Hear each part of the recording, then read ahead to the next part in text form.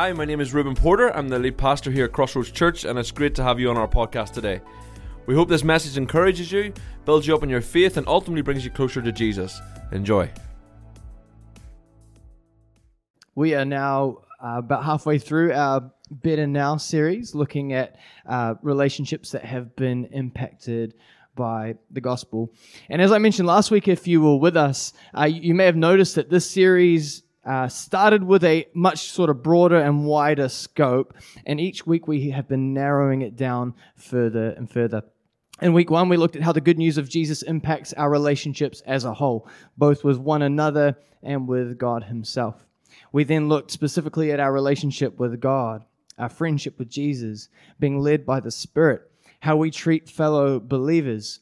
And in the coming weeks, we're going to narrow that down even further, looking at marriage, divorce, singleness, sexuality, and sexual intimacy. And I recognize that the more specific we get, the more difficult some of these messages may be. You know, because when our focus is bigger and broader, we are all encapsulated in those messages in less specific ways. But as we narrow our focus, there may be moments where you feel like what is being taught is getting way closer to where you find yourself than you feel comfortable with. But my hope is that you would know that for us, this series has been more than a year in the making, and when we put it together, we had no situations in mind that guided how we developed this series. We just recognized that we needed to spend some time talking about relationships because it had been a while. And so instead, we just went to God's Word with the question of, what does the Bible have to say about relationships? All relationships. Would that be friendships, family, marriage, singleness, sexual relations, unity among believers, the relationship we have with God, and more. And then we began to mold this series around what God's Word had to say.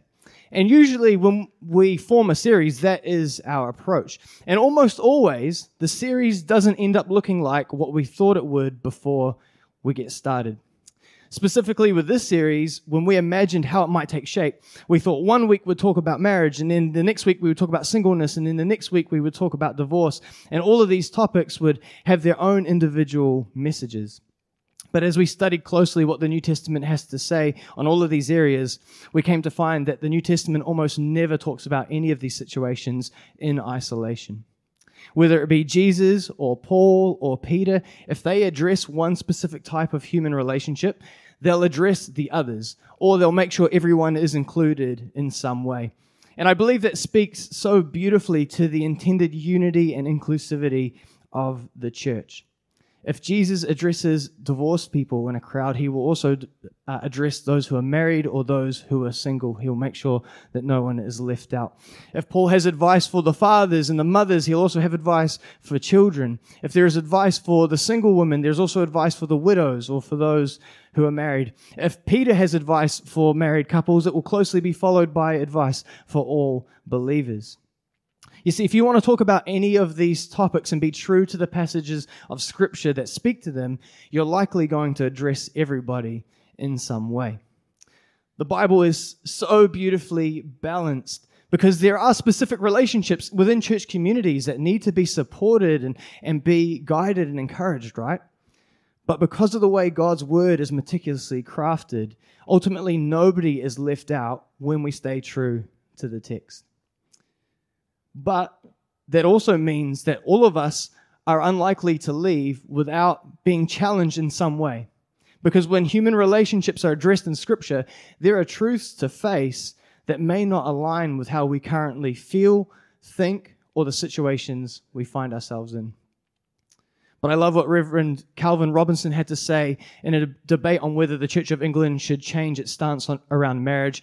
He said, "Christ spent time with tax collectors and prostitutes, but it is they who went away changed, not Christ." You know, today as we make our way through God's Word in Matthew 19, my hope is that we would have the humility to let the words of Jesus change us and not the other way around. That we would embrace the challenges rather than write them off, because they are good and they are true, full of grace, and they lead us towards life, the kind of life that we've witnessed this morning as we've seen people come forward in baptism. When embraced, they help us become more and more like Jesus. And so whether you are married, single, or divorced, it's likely today there will both be challenges and encouragements for you in our passage.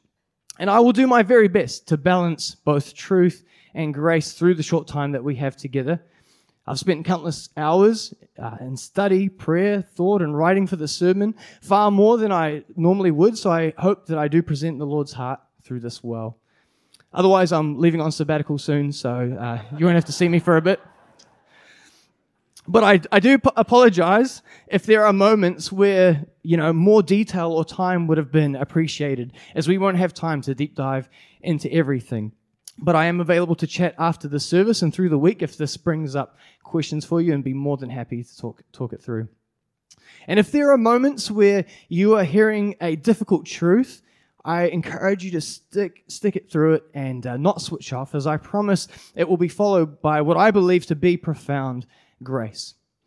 And so with that being said, let's get into our passage this morning and explore these topics of marriage, divorce, and singleness together. So we're going to be in Matthew chapter 19, and I encourage you to follow along in your Bible or on your phone, but the verses will also be on the screen as well for you to follow, and this is what it has to say.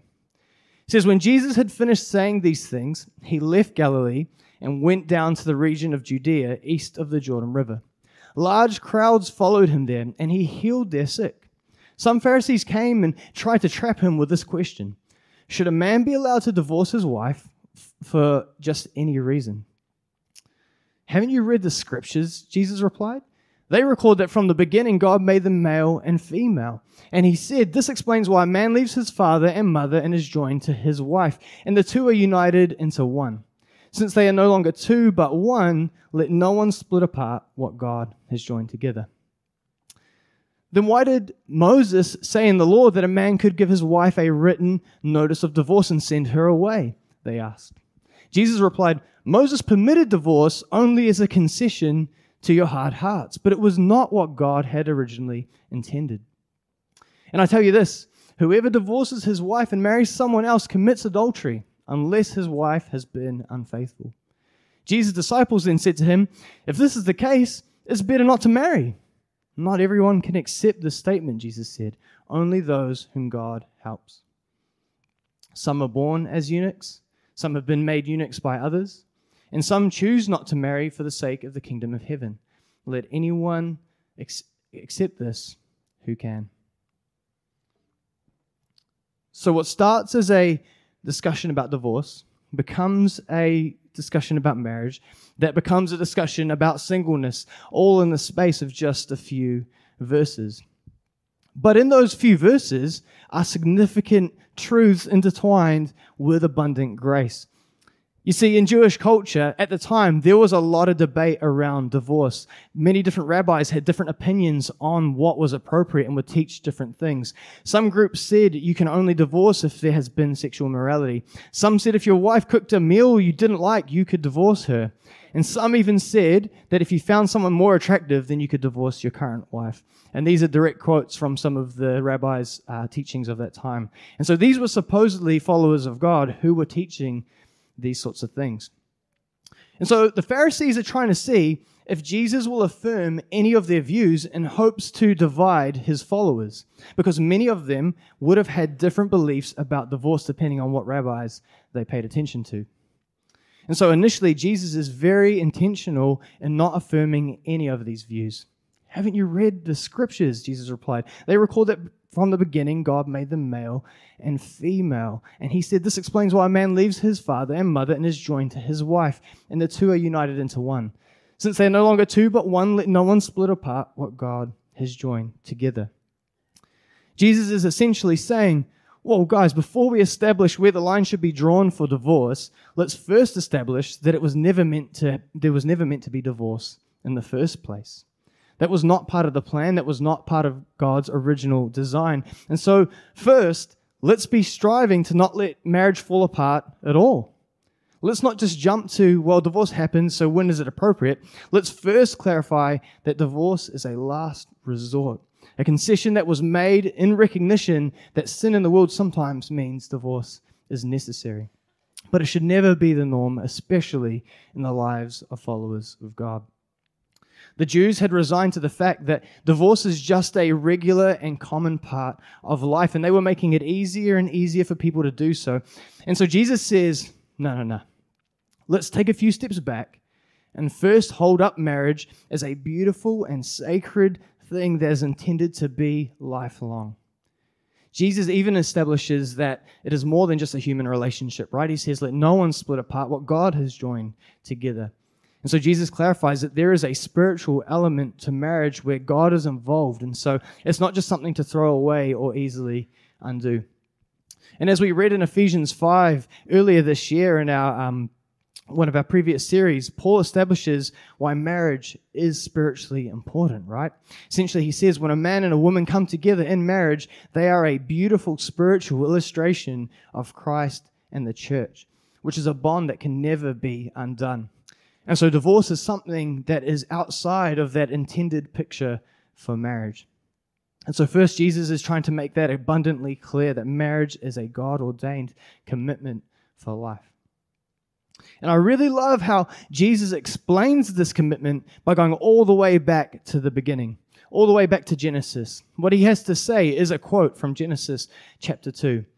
And Jesus regularly does this. Often when someone asks him a controversial question, he will respond with an answer that is found in the first few chapters of Genesis. And this is such a powerful way to answer because essentially, it nullifies any debates or varying cultural interpretations or significant historical events that have taken place between the beginning and that current moment that may influence their understanding of marriage. The Jews are like, well, then why did Moses allow divorce? And that question is valid. But when Jesus says, yeah, but how was it originally meant to be? What is the original source of truth? Then any discussion after that, truth is less relevant. Because the original truth was that God made them male and female. And a man leaves his father and his mother and is joined to his wife, and the two are united into one. And no one should split that apart. Essentially, it doesn't really matter, Pharisees, what you think and feel now. What did God say then? Yes, a lot has happened between now and then, but the original truth is still the truth, no matter how much time passes by. And Jesus' approach of going back to the beginning is so applicable for so many different discussions, whether that be around marriage and divorce or current discussions around sexuality. You know, there is so much debate around how do we interpret this specific word? Is it this or is it that? What is culturally relevant to us? Or more specific debates around stories of the Bible, such as if we interpret what took place in Sodom and Gomorrah as a lack of hospitality rather than sexual immorality, then that changes the reason why the city was destroyed. But ultimately, none of those debates are as relevant if we say, but what did God say right back at the beginning? What was his original design for intimate human relationships? That a man would leave his father and mother and be joined to his wife, and the two would be united into one. It doesn't really matter what has happened since then, because everything since then has been in a world where things aren't as they should be. A world affected by sin. But in a world where there was no sin, this is how it was. This is how God set it out to be in Genesis chapter 2. And no matter how much time passes and how much our opinions change or our cultures change, what God designed in Genesis 2 will always stay the same. If we stay true to the original meaning of the text, this is what it will always say. And I believe in Jesus' mind, that's how he expects those of us who are followers of him to live, as if we are back in that original perfect design. In a world that is broken, we are meant to be examples of what it looks like to live as if it isn't. You know, in Matthew chapter 6, Jesus tells his followers not to worry about what they'll wear or where their next meal will come from, in a time when people often only had one outfit, and it was a very real reality that they might not know where their next meal was coming from. But according to Jesus and God's original design, we could always trust that he would provide for us with what we need. And so as followers of him today, we can live trusting that he will provide, even in a world where that isn't always the case. In a world that is broken, we are meant to be examples of what it looks like to live as if it isn't. Not in a fake way, because life is difficult for us too, and we make mistakes as well, and we struggle with sin and temptation, but in a way where we strive to live out what we will one day experience when Jesus comes back. And so if we are ever unsure on where to land on a topic, we can go back to Genesis chapter 1 and 2 and say, well, how was it meant to be? How was it meant to be? That seems to be Jesus' point of reference, and that can be ours as well. Even with what is going on in the world around us is different, even if what we feel is different, we are called to live like we are back in the Garden of Eden and be an example of hope and order in a world that is often broken and chaotic. And when we go back to Genesis 1 and 2, we can be confident that marriage is a God-ordained lifelong commitment between a man and a woman. And anything outside of that was not part of the plan, and that's what we believe here at Crossroads. And so that is the truth of that first part of the conversation between Jesus and the Pharisees. A truth that may be difficult to hear, but a truth that is intended to shape us rather than us shape it. But with that truth comes grace. There's grace, because though Jesus calls us to live as if we are in that original perfect plan, He recognizes, He knows, He understands that we do live in a world that has been heavily impacted by sin. And He understands that no matter how hard we try to live according to that original plan, we sometimes still contribute to that brokenness. And He understands that we also may be impacted by that brokenness. And so He makes space. The Pharisees are correct that God allowed Moses to make allowance for divorce, not because he wanted to, but because in order to live in this broken world, unfortunately, sometimes it may be necessary. And so Jesus makes clear that divorce wasn't a part of God's original plan, but then He gives an exception to when divorce is considered appropriate. Moses permitted divorce only as a concession to your hard hearts, but it was not what God had originally intended. And I tell you this, whoever divorces his wife and marries someone else commits adultery unless his wife has been unfaithful. Jesus, as a human being, knows how difficult life can be. And He also knows that no matter how hard you try, others may not and deeply hurt you in ways in which Jesus gives grace for you to get out of that situation. And so He says that it is adultery to divorce a spouse and marry someone else unless a spouse has been unfaithful. And in Jesus' context, He specifically refers to a husband divorcing an unfaithful wife, as in His context, generally that was unfortunately one-sided, and it was very difficult for a woman to get a divorce. But based on further teachings of Paul in 1 Corinthians 7, which Pastor Ruben will touch on in a few weeks, I think it is appropriate to apply this truth to both husbands and wives. But if you are here this morning and your marriage did end due to your spouse being unfaithful, which I believe can mean not only sexually, but in the fact that they might have just up and left, then I hope you know that you don't have to feel shame about that. God sees that. He understands that. He understands the immense emotional and spiritual pain that you have experienced, and He has grace for that. He has grace for you. When it comes to marriage and divorce, there is a truth that we can know that marriage is a God-ordained lifelong commitment between a man and a woman, but there is also grace for when it does not work out that way. So, if your situation has not played out that way, I want you to know that God sees you. He loves you. He has plans for your life, and you are so welcome here in this place. We are unashamed at Crossroads to teach what we believe is true according to the Bible, and we will uphold that truth, but we have grace and space for anyone whose situation has been different to that truth, and so does Jesus. Jesus declares that truth. He intertwines it with grace, and His disciples respond with, well, if that's the case, then it's better not to marry. Right? You see, they too lived in a world where divorce was commonplace and it was considered a normal and appropriate thing to do. This was their culture, and they were not exempt from thinking this.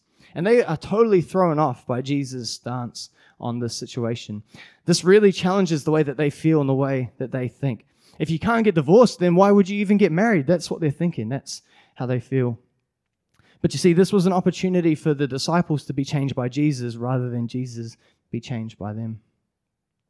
And so for the disciples, it was the specifics around divorce that they found difficult and that really rocked them. For us in our time and culture, That may also rock us too. But it may also be what Jesus has to say about marriage being between a man and a woman. For the disciples in their time, this wasn't really so much up for debate in Jewish culture, so they wouldn't really been thinking about it. But for us today, it's a far more relevant topic. We might say marriage between a man and a woman. What about anybody who's attracted to the same sex? That truth doesn't fit into how I see the world. That doesn't fit into my experience, my feelings, or the realities of the lives of the people around me. And we may feel thrown and conflicted by what the Bible has to say on the matter, because the Bible, its language is pretty strong on this topic. And in the time that we live in, those are reasonable questions to be asking and understandable things to be feeling, right? Because the culture and the world around us tells us otherwise. And so I don't write that off, and I'll do my best to explore that a little today with the short time that we have and in the weeks to come. But let's first acknowledge that there is an opportunity here for our views to be shaped by God's, rather than ours trying to shape His and change what He established right back at the start. Unfortunately, again for us, there is grace.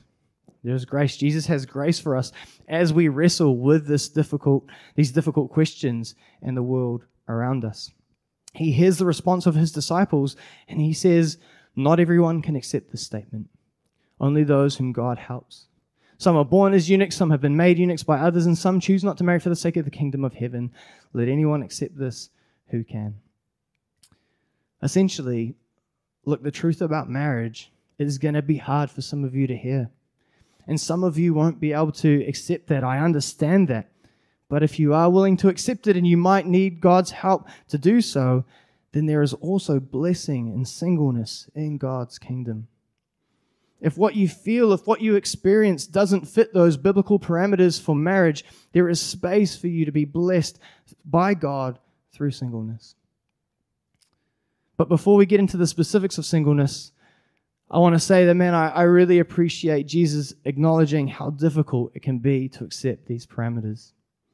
Because I personally have family and friends whose feelings and experiences don't fit those parameters. And man, it's not an easy thing to accept that God's call on their life is to abstain from how they feel.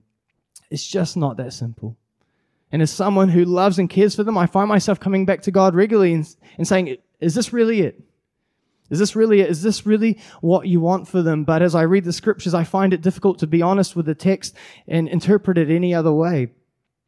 But with God's help, we can be shaped by this difficult truth and believe that He has blessing in store for anyone who is willing to walk that difficult path.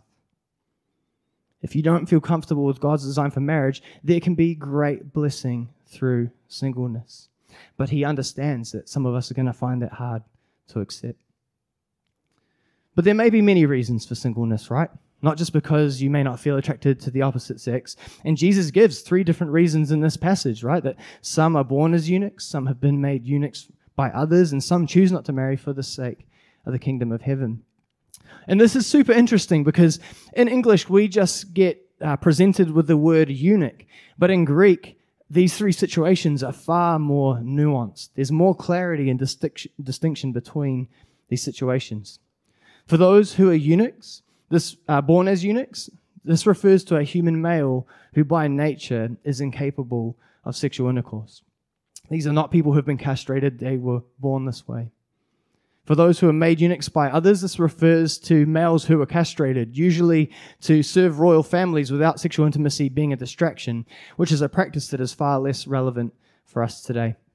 And for those who choose not to marry for the sake of the kingdom, refers to those who have chosen to forego any sorts of intimate relationship in order to be able to focus more on serving God, such as Paul the Apostle. Some other translations, such as the ESV, also refer to this group as eunuchs. And so what's interesting about these options that Jesus presents is that, first of all, Jesus acknowledges that there are people who are born without standard male or female genitalia. You know, often in the discussion around gender identity, the situation that is presented as the justification for gender transition or multiple genders is the fact that when some people are born, it's not clear whether they are male or female, known as hermaphrodites. And so if they can be born neither clearly one or the other, then the constructs for sex break down, and there is room for other people to be born as one but transition to the other or identify as something else entirely. But Jesus, being totally aware of the existence of these individuals, still confidently makes the statement that from the beginning, God made them male and female. But in his statements on singleness, Jesus also doesn't ignore the realities that some individuals are born where this isn't physically as clear, and he makes room for them in a life of singleness. You see, in Jesus' kingdom, nobody is left out. No one is forgotten. And in fact, Jesus goes even further than that. His grace stretches beyond that. He doesn't just say, if you can't marry, well, then just be single. Because God in Isaiah 56 says this, it says, "For this is what the Lord says, I will bless those eunuchs who keep my Sabbath days holy and who choose to do what pleases me and commit their lives to me. I will give them within my walls, within my house, a memorial and a name far greater than sons and daughters could give. For the name I give them is an everlasting one. It will never disappear." God acknowledges that for many, the path of singleness is not easy. It's not an easy one, especially for those who didn't choose to be single. God sees that. He understands that. And so he says, for those of you who are single, I will give a name far greater than sons or daughters could ever give. For the name I will give is an everlasting one. It will never disappear. God is saying, I acknowledge that you have walked a difficult path, and for that reason, I will bless you specifically in an eternal way. And I personally don't know exactly what that looks like, but I just want you to know that God sees you, and when we are with him one day, you will be recognized. And we recognize you here today. If you are single and you are using your time to build God's kingdom, then you are so valuable to this church community, and we would be lacking without you. 1 Corinthians 7, Paul says this, he says, I want you to be free from the concerns of this life. An unmarried man can spend his time doing the Lord's work and thinking how to please him. But a married man has to think about his earthly responsibilities and how to please his wife. His interests are divided. In the same way, a woman who is no longer married or has never been married can be devoted to the Lord and holy in body and spirit. But a married woman has to think about her earthly responsibilities and how to please her husband. A church community is greatly blessed when it has single individuals within it who can have more time to focus on what matters eternally rather than be distracted by earthly things that ultimately don't last past this life. Those who are single should never be made to feel bad, be treated differently, or miss out on any sort of opportunity. And I apologize if you have ever felt that way in this place, because the reality is when we look at things with an eternal perspective, single people haven't missed out on anything important. In fact, they may have a clearer perspective than those who are married do because they have less distraction. Those who are single should be lifted up and celebrated because they are an integral part to our church. It was a single man, Paul, who gave us almost the entirety of the New Testament, and our Savior Jesus never married, and so we all owe a lot to people who forewent marriage for the sake of the kingdom. And so if you are single, we are so grateful that you are here today and that you are such a blessing to our church. I'm not saying that it's easy, not by any means. And as a church, we need to be intentional in making sure single people are integrated and included well in our community so that they can find the fulfillment of family here. But it is not second class to be single, and according to God's word, it can be a tremendous blessing. You may not always feel that it is, but I want to tell you today that I believe that it is, and we are so grateful for you here. And I would love to dive deeper into how we include those who are single in our church community, but unfortunately, there isn't really enough time to do that today. However, if you would like to explore this area more, I encourage you to check out 7 Myths About Singleness by Sam Albury. Sam Albury is a pastor who has chosen to live a celibate life due to the way that he feels and has written a fantastic book on how to make the most of living a single life. I have a copy on my shelf if anybody would like to borrow it. We read it as a staff team so that we've got a few copies around. Otherwise, you can get it on Kindle or you can order online. They may even have it at Mana here in town. But as followers of Jesus, we can be confident that marriage is a God-ordained lifelong commitment between a man and a woman. But also singleness for the sake of God's kingdom is highly valued by God. And so there is room for all of us to be blessed in God's kingdom. And I recognize that there's a lot to unpack there, right? There's a lot of reasons why you might find yourself slotting into either one of those groups, more than we have time for this morning. But that is the overarching truth. And my hope is that you would find space to pursue either marriage or singleness here in this church community. And that we would all be willing to come and be shaped by Jesus rather than trying to shape his words to fit us. Because these truths are only applicable when we let that be a reality for us. And here at Crossroads, we will do our best to uphold that truth and the truth of God's word and not compromise it, but also hopefully have space for grace as you wrestle with that, possibly find it hard to accept that, but ultimately, hopefully, be shaped and molded by those truths. May our relationships be positively impacted by the good news of Jesus. And so now as we wrap up and I invite the worship team back up to join us and we wrestle with those challenging truths, I just want to finish with the story of the woman at the well. A story that we looked at a couple months ago in our Everyday Missionaries series that I believe embodies the beautiful balance of truth and grace through Jesus. You see, in John chapter 4, we find the story of the Samaritan woman at the well. And she had her own complicated past and was living a life that didn't align with God's parameters for healthy relationships. She had been married 5 times, and the current man she was living with wasn't her husband. Also bearing in mind that she's living in a time where women could be divorced for all sorts of ludicrous reasons, so this was likely totally out of her hands and could have not been her fault. Yet when Jesus meets her at the well, he didn't judge her or condemn her. He held to what he believed was true when it came to marriage and his beliefs around the Jewish people as they went back and forth in conversation, but primarily Jesus engaged in a conversation with her, offering her living water, which was a symbol of the eternal life and grace that he provides. And the Samaritan woman's encounter with Jesus, it transformed her. She left her water jar behind at the well and she ran back to the town to tell the people of the good news of Jesus. The Samaritan woman met Jesus and her life was changed by his truth and grace. And just as Jesus went out of his way to reach the Samaritan woman, he goes out of his way to reach each one of us, regardless of our relationship status or life circumstances.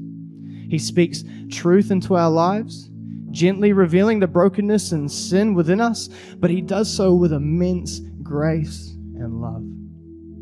And so as we navigate the complexities of relationships in our lives, whether that be married, single, divorced, widowed, or something else, we can find hope, healing, and transformation in Jesus. Let us allow the words of Jesus to change us, embracing both the challenges and the profound grace that leads us towards life. And as we do so, may our relationships be positively impacted by the good news of Jesus and be a shining beacon of hope and love in a world that longs for truth and grace. And I recognize that a lot of what I'm saying here is far easier said than done, and we won't get this all figured out in one Sunday sermon. And so if myself or any of the pastoral team or elders can support you through this in any way, then come chat to us after the service. I'll be down the front, myself, Ruben, the elders. We'll be more than happy to chat to you either today or catch up with you through the week and talk about this more. You can find our contact details on our website, crossroads.co.nz, and we'd be more than happy to catch up and chat. But now as we get ready to move back into a time of worship, and maybe you're sort of wrestling with some of these things, we'll be down here, we'll be available to chat, and as well, after the service, we'll be here, we'll be willing to talk. But we recognize that this isn't easy. We recognize that this isn't a walk in the park, right? This is complicated. But we trust that God is good. We trust that Jesus is good. We trust that he has given us life. And if we follow him and walk in his ways, that he will lead us to life. And what he has for us is ultimately good. And so I'd love to just pray for us now as we get into a time of worship. And I'd love to ask for you to stand with me as we pray and we give this to the Lord. God, thank you for some time in your word this morning. And thank you that you want what is best for us. Thank you that when we become followers of you, we don't just sort of stay still and stay where we are, but you continue to shape us and mold us and make us more like you. And often in your word, Lord, you use things like fire as an illustration for what refines us. And we know that fire can hurt. We know that fire is not going to be an easy thing to go through, but we know the sort of beautiful things that fire can refine, precious metals and things like that. And we recognize that you shape us and mold us in the same sort of ways and refine us. And so I pray that you would do that for us, Lord. I pray that we would come to you and we would let you shape us and not the other way around. I pray that we would let go of our cultural expectations or anything we bring and let your word be our guiding truth. I pray, Lord, that you would help us to be a people of hope and love and healing and display the fruit of your Spirit in a world that often is the opposite, Lord, and can be quite chaotic and broken and confusing. May what we believe, though it be hard, Lord, be the truth that people are looking for, be the hope that they're wanting to find, and may they come to know your good news. May we, Lord, as a church be unified through this, support each other, encourage each other, lift each other up, build each other up, and recognize that our differences is what makes us a beautifully unified church. That you're not calling us to be uniform, Lord, you're just calling us to be unified and come together and bring who we are and put it before you and be shaped by you. And so we pray for that, Lord. We pray that this church would exist for your glory and just be a hope and a light to our city. So we thank you for this time in your word. We thank you how it's challenged, but we also thank you how it's encouraged. We're so grateful for your grace. We're so grateful for your love. We're so grateful that you make space and that you never make a statement without being totally aware of everybody that would involve, and that you include us all. Thank you that we are all your children, and that when the world sort of fell to sin, you had a plan to make a way back to you. We're so grateful for your love, Lord. We pray these things in your name. Amen.